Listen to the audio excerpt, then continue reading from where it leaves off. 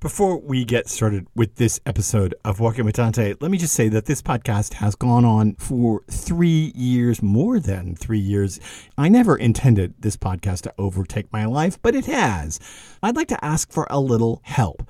I have a great deal of costs associated with this podcast, including fees to join scholarly journals, to get library access, including hosting fees, streaming fees. I have to buy the copyrights to the music, the sound effects, and I have to put the thing up and let it live somewhere. So I have to pay for those services too. All of that has eaten into the budget, and I have turned down sponsors in favor of asking for your help. So before we get started, let me just tell you that there is a PayPal link both in the show player itself and in the notes to this podcast. If you would like to donate to this podcast and support it, that would be terrific. I'd say $1, €1, a Canadian dollar per episode. That'd be fantastic. $half a dollar, 50 cents. Half a quid for an episode. Pretty fantastic too if you have enjoyed the journey. Even if you don't, I'm still going to continue on this passion project. I'm simply asking for a little help for something that I had no intention of overwhelming my life. On to the episode.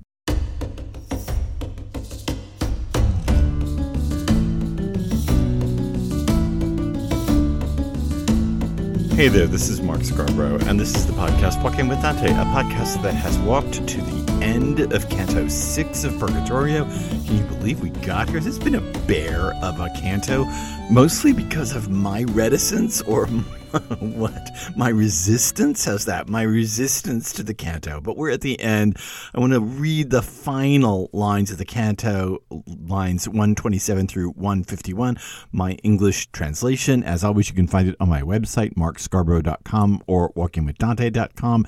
You can print it off. You can make notes on it on your own, or you can continue the conversation there with me. This is, again, the end of the invective in Canto 6 of Purgatorio. If that doesn't make any sense, oh, gosh, I suggest you back up through some episodes before this and figure out where we are. But I'm going to assume you know where we are, and we're going to end it all up and then talk about my resistance, talk through this passage, and talk about some interesting ways this passage parallels Inferno, Canto 6. So let's get started. My Florence, well may you be contented with this digression, since it doesn't touch you, thanks to the travails of your own people. Many others have justice on their hearts, so much so that they slow down with great deliberation before letting the arrow fly from the bow. But your people get it right in their mouths. Many refuse to bear the public good, but your people respond without even being asked, crying out, "I'll shoulder it." Now you might as well rejoice, for you've good reason to. You're rich, you're at peace, and you're so wise. If I speak the truth, the facts can't hide it. Athens and Sparta, having made the old laws and created an ordered civic life, gave the tiniest hints on a good life, at least when compared to you, who prove so crafty that what you spin in October doesn't even last until the middle of November. How many times in recent memory have you changed your laws, money, political offices, and fashions, all to rehabilitate your citizenry?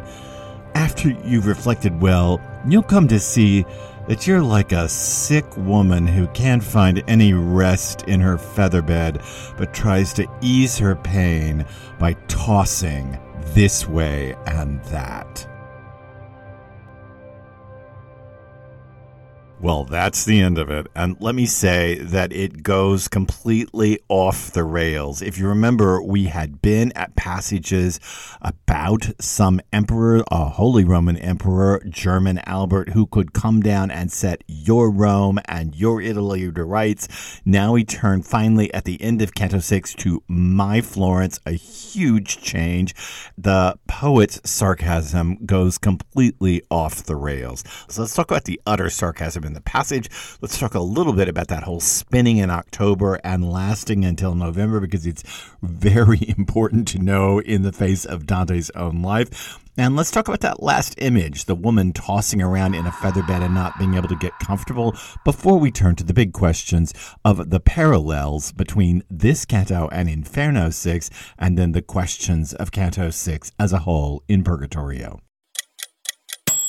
So those opening 12 lines are extraordinarily sarcastic.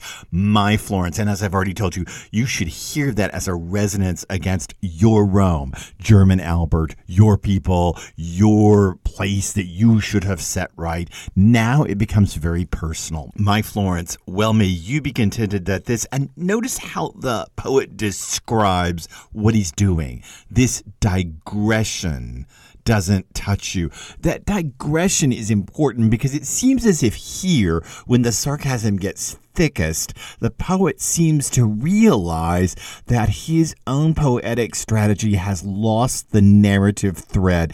And that little word digression there, it does let us know that the poet thinks that there's something off the rails about this. It's not going in the standard trajectory of the walk across the universe. He says, you don't have to worry about it thanks to the travails of your own people. And now the sarcasm just drips. Many others have justice on their hearts, so much so that they slow down with great deliberation before letting the arrow fly from the bow. I mean, people think about justice and think about what is a just life. And so before they fire that arrow that can kill someone, they pause for a moment and think, is this right? But as he says, your people get it right in their mouths. You're not firing the bows, you're catching the arrows with your mouths, which is a bloody and awful image, and also a reverse of the initial bit. The initial bit is about people putting arrows in bows, right? And then waiting to fire them. Then the last line of that tercet turns it all around, and the people of Florence are getting the arrow in the mouth. I would say to you that this metaphor is mixed up. It then should be that the people of Florence are just letting the arrows fly one after the other as fast as they can. But it turned and flipped on its head. I'm not sure that that's exactly so wonderfully crafted, because again, I think the sarcasm is going out of control. It goes on when he refused to bear the public good. Now it's reversed. The last tercet, it was that people slowed down before they fired the bow, so they were kind of better than people in Florence. Now it's that other people are worse than people in Florence. Many refuse to bear the public good, but your people respond without even being asked, crying out, I'll shoulder it. Now, oh my gosh, the sarcasm is so thick that it's not even irony. It's just utter vitriol. It's retributive sarcasm. Wow, you Florentines are so great. You just think you'll bear every public burden. Now you might as well rejoice, for you've good reason to, it says.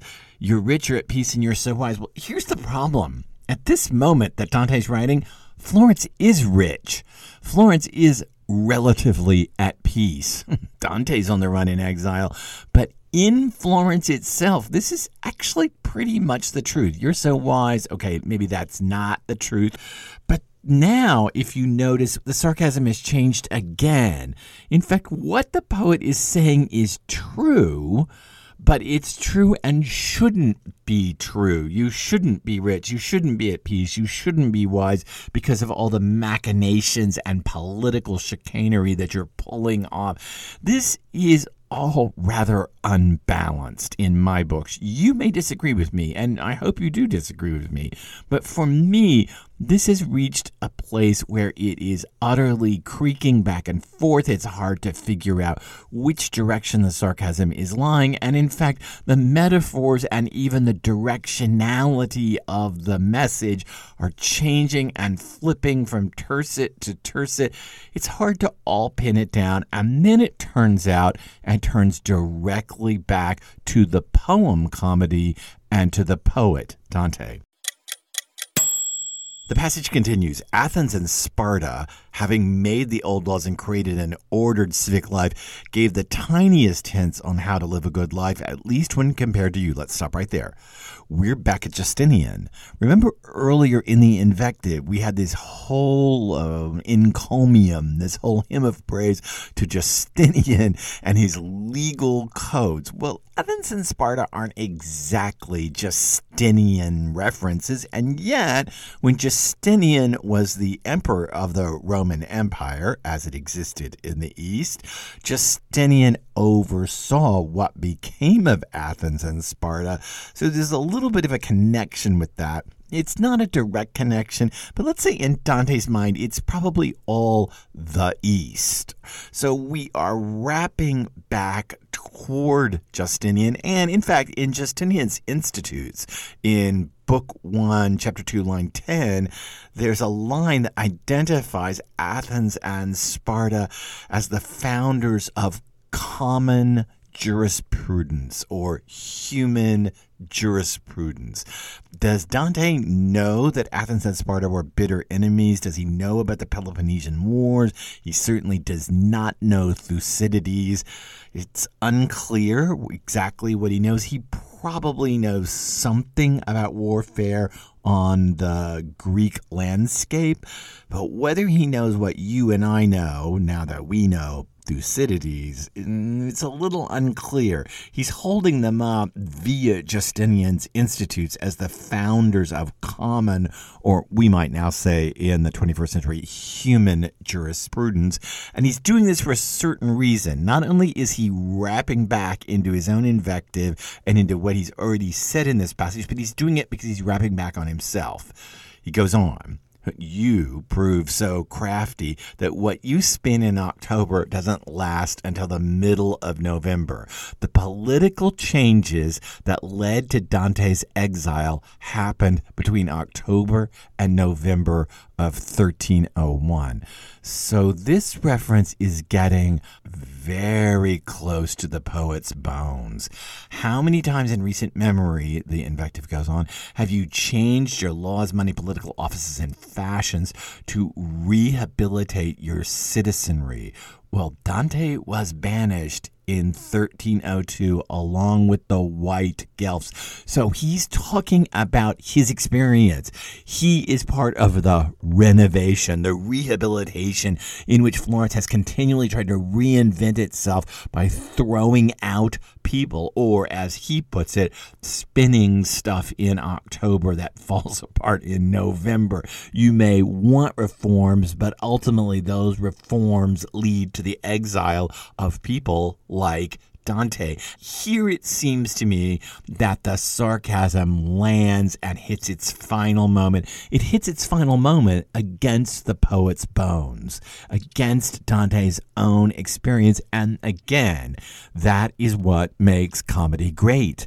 Dante is not writing a giant poem about the known universe away from himself, outside of his body. Instead, it's always coming back to his personal experience, which makes it incredibly close to the germination of the modern age. This entire canto ends with this unbelievable image.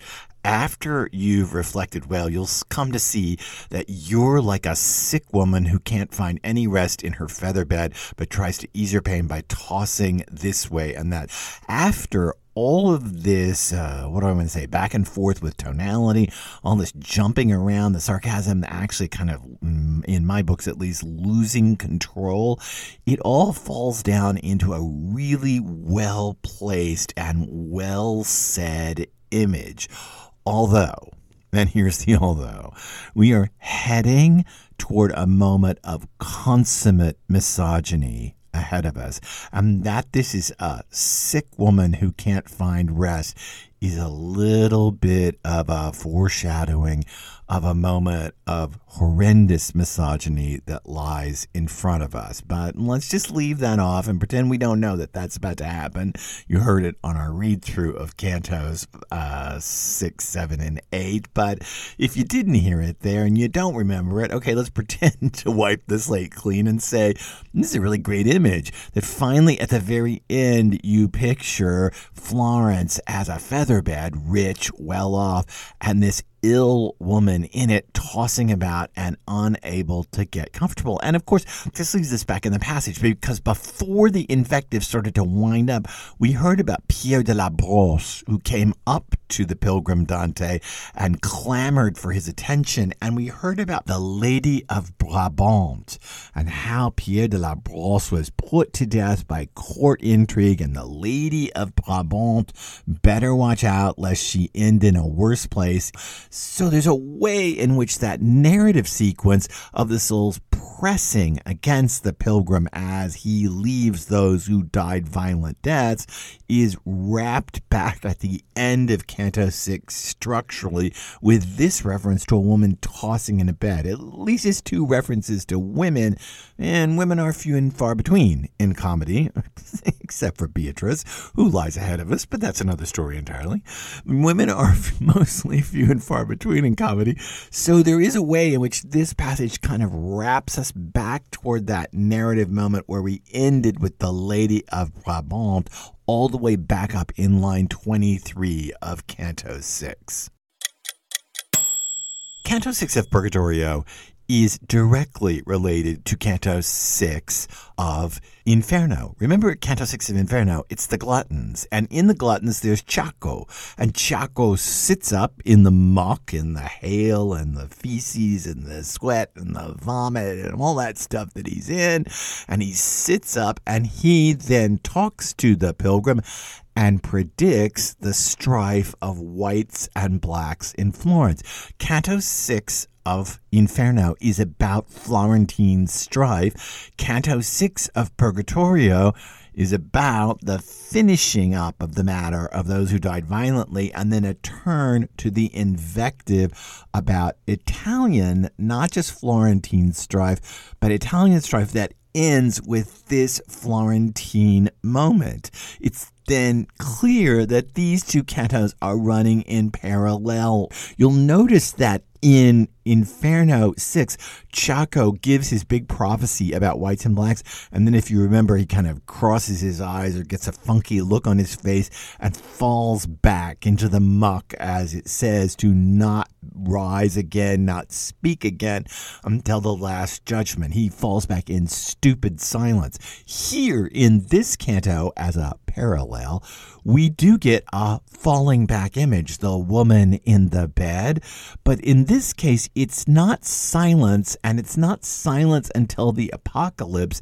It's tossing and turning indefinitely, which means we've torqued that image from the long wait for the apocalypse to a kind of present discomfort that seems to have no end. Ciacco did seem to have a hope. Remember, as he pronounces about the whites and the blacks and the strife, he says, 2 men are just, or there are 2 just men. We talked a lot about this in those episodes in Canto 6 of Inferno, but it's a hope that there are at least 2 just men running around. In Canto 6 of Purgatorio, there appear to be no just men. That hope of some kind of future salvation is missing because even Albert and potentially his successor, who would be his son, Henry VII, are unable to effect any change. So while there may have been 2 just men in Inferno 6, in Purgatorio 6, those 2 men are ineffective at bringing an end to the strife. And wish one more thing, at the end of Inferno 6, after Ciacco falls back, Virgil launches into a disquisition on the apocalypse. It's all about whether people will feel more pain or less in the apocalypse, and they kind of talk through what it will be like at the end of time. You'll notice that there's no talk of apocalypse here. That final judgment is missing from the passage. And here's what I think. Because it's in the passage. The apocalyptic judgment wished for in Inferno 6 is present here in this invective. I think this is part of what's going on. There's no final answer toward the apocalypse here, no waiting for that final day of judgment when things will be set right. Instead, the poet is bringing the apocalyptic fury with him in tow to this present moment and dropping it here. Not a future resolution, but a present moment of rage. And I think that contrast is really important. It may show us something about what the poet is learning. It may show us that the poet is learning not to put all hope on the future apocalypse, but that the poet himself may be able, through his own words, to effect some kind of change, although those words are pretty much out of control in my reading. There's ways we can look at this. So let me talk through those ways to finish off this episode of our podcast and this episode on the end of Canto 6 of Purgatorio. What can we say about Canto 6 of Purgatorio? What we can say is that it certainly descends toward irony, toward sarcasm, toward ranting, toward a little bit of, shall we say, sloppy poetics, especially as the rant gets rolling forward. But we have to constantly ask ourselves, where is the irony here? We talked about this a little bit in the last episode with the call toward Jove. Is there a substructure of irony here? That is, the poet's rage will not ultimately change things. I'm not sure I can get to that answer given this passage. I wish I could, and in my head I rationally can get there. All this rage is not going to actually add up to any change, but I don't see any textual justification for that in the passage in front of me. All I see is the rage, and I do see a question of control, and that is an interesting question. I want to come back to that in just a second, that bit of the control factor. What I think we can say, and I wrestle with this, you should have seen me sitting at my desk, tearing my hair out over Canto 6 of Purgatorio and trying to make sense of it. And what I think I've finally come down to is that this canto is about being a different kind of poet from Sordello and Virgil. Sordello arrives on the scene. He's disconnected. We don't actually know what category he fits in. It's going to get even more complicated in the next canto. Virgil is there. They embrace. And then Dante, to the side of them, launches into this giant invective. This is saying to me, I am not a troubadour poet. I am not an epic tragedian. I'm a different kind of poet. I am a politically engaged poet, with the apocalyptic wrath of God sitting on my shoulder. And by doing this, I can speak prophetically in ways that Sordello and Virgil could never speak. When again, just to go back to what I've said a million times, I don't mean prophetically as in I can see the future. I mean prophetically in the biblical tradition. A prophet is someone who diagnoses current ills and then prescribes remedies or possibly future remedies. But a prophet is at heart a diagnostician of injustice. And I think in that prophetic tradition from the Bible, that's what Dante is setting himself up to be. That's the poet that he wants to be. Now, there's one quibble here, and here's the quibble I can make. You could say that there's a loss of control here because Dante is learning to become that poet. That is, he is not yet that poet. And if you want to say that, this is getting a little bit suppositional and it's getting a little bit off the text, but let me just have this for a minute. If you want to say that, then you have two directions you can head. You can say that, in fact, Dante is learning to be the prophetic poet, and we're watching him learn here in real time, and he doesn't quite have mastery of the prophetic prophetic voice yet. Instead, he has the tonality, he has the stance, he has the righteous indignation, he has the belief in justice behind him based on both classical laws, Athens, Sparta, Justinian, and on biblical laws. He's got all that underneath him, so he can start down this path, and we're watching him kind of start down it. Or you can say, and I'm not very much in favor of this, you can say that Dante the poet is so in control that he's showing us how he became that kind of poet. That is, he's showing us this invective at this moment to say, well, when I started out, I didn't exactly have it in hand to do it right. So I'm going to show you what it was like when I started out being the prophet poet I would become. I think that's too far. That's positing too many ifs in a row, and I can't actually rest on that conclusion. But I could say, and I could get there from here, that I'm watching the poet Dante do this in real time. Remember, medieval manuscripts are not revised the way modern manuscripts are. We're watching a poem happen in real time in front of us, and perhaps this is part of the coming to terms with a different kind of poetry, and we're watching kind of initial moves toward this kind of prophet-poet stance that ultimately Dante wants for himself. I think that might be the way to finally come to terms with Canto 6. It breaks the narrative purposefully. It does so a little ham-handedly. The irony gets a little too thick. The sarcasm actually goes out of control. But then again, it does end on a rather brilliant image of a woman sick in a beautiful feather bed but unable to get comfortable. That might actually, and oh gosh, I'm going here, might be a meta moment for the poem. Maybe the poem itself is becoming a beautiful feather bed that the poet himself is still figuring out how to get comfortable in. He's still tossing and turning a bit in order to be the poet fully in control of comedy. You knew I was going to get there, didn't you? You knew I'd get to a meta point. Well, I can't help myself. I got there. And I think this is the way I finally wrestled through Canto 6. It was a long time for me to come to terms with this thing, but now I see it as a much more interesting structure than I did when I started reading comedy about 40 years ago.